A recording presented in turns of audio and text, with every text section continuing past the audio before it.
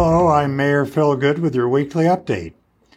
The main topic of conversation here at City Hall has been the discovery that 2 of the city's wells at the airport tested positive for PFA levels that exceeded the Environmental Protection Agency's new health advisory levels. The other airport wells tested showed no trace of PFAs.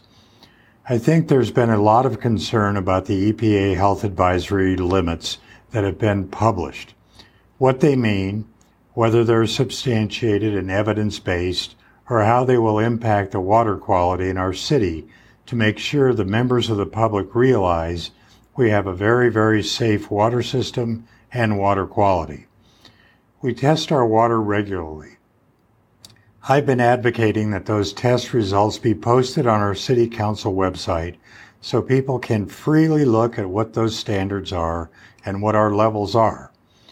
We have been very proactive in monitoring our water quality standards. The original EPA health advisory level standard for these PFAs was for 70 parts per trillion combined. On June 22, 2022, the EPA abruptly changed it to 0.004 parts per trillion for PFOA levels and 0.02 for PFOS levels. That's a reduction greater than 99.994%. Quite frankly, this new EPA advisory really caught us off guard. I think it caught the entire nation off guard. When you look at the previous standards that had been published, we were far ahead of those minimum levels. During the town hall I hosted on Wednesday, July 13th, we brought in the managers in our water quality department so that they could address your concerns, answer your questions, clarify the situation, and make sure the community understands that our water quality and our water delivery systems have not been materially compromised. We are reacting as quickly and rapidly as we are capable of.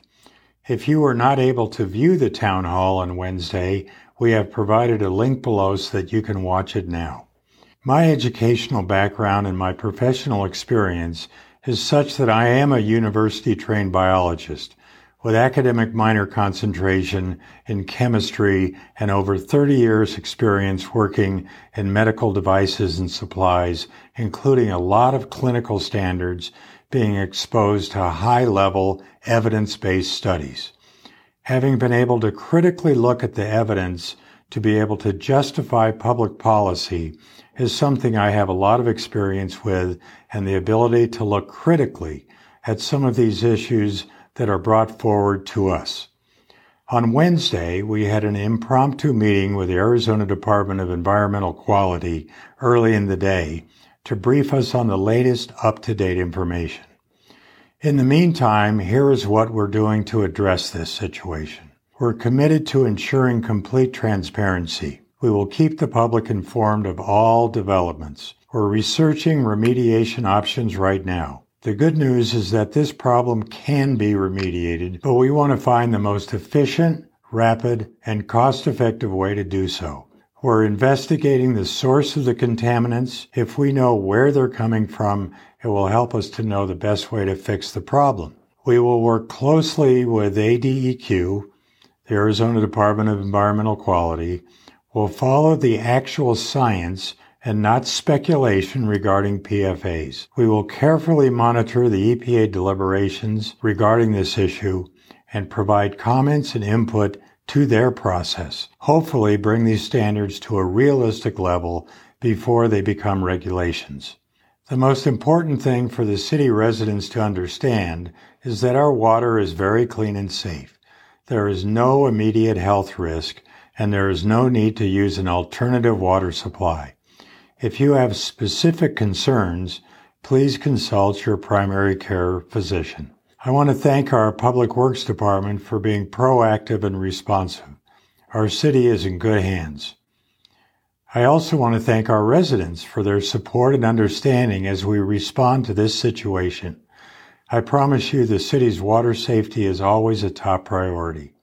During our last council meeting on Tuesday, July 12th, We heard a moving presentation from the Sons of Union Veterans in recognition of the Memorial Day 2022 observance and service at the Citizens Cemetery. I want to thank them for their presentation. We also set the new city property tax levy for the fiscal year 2023. I'm happy to report that the tax rate has gone down and is one of the lowest in the areas. We're committed to using your tax dollars wisely and keeping your taxes as low as possible.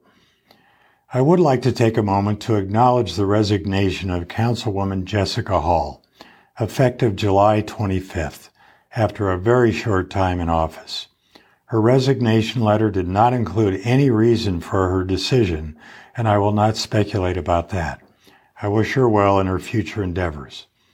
The council must now begin the process of filling the vacancy for the term set to expire in November of 2025. At the next council meeting on July 26th, we will review the two options available to us per the city charter for filling the vacant seat. One option is to appoint someone to the seat until the next city election next year. The other option is to appoint until the end of that full council term in 2025. Once the council has made a decision about the options, we will notify the public of qualifications and begin the process of accepting applications for the position. I'm Mayor Phil Goode. Thanks for listening.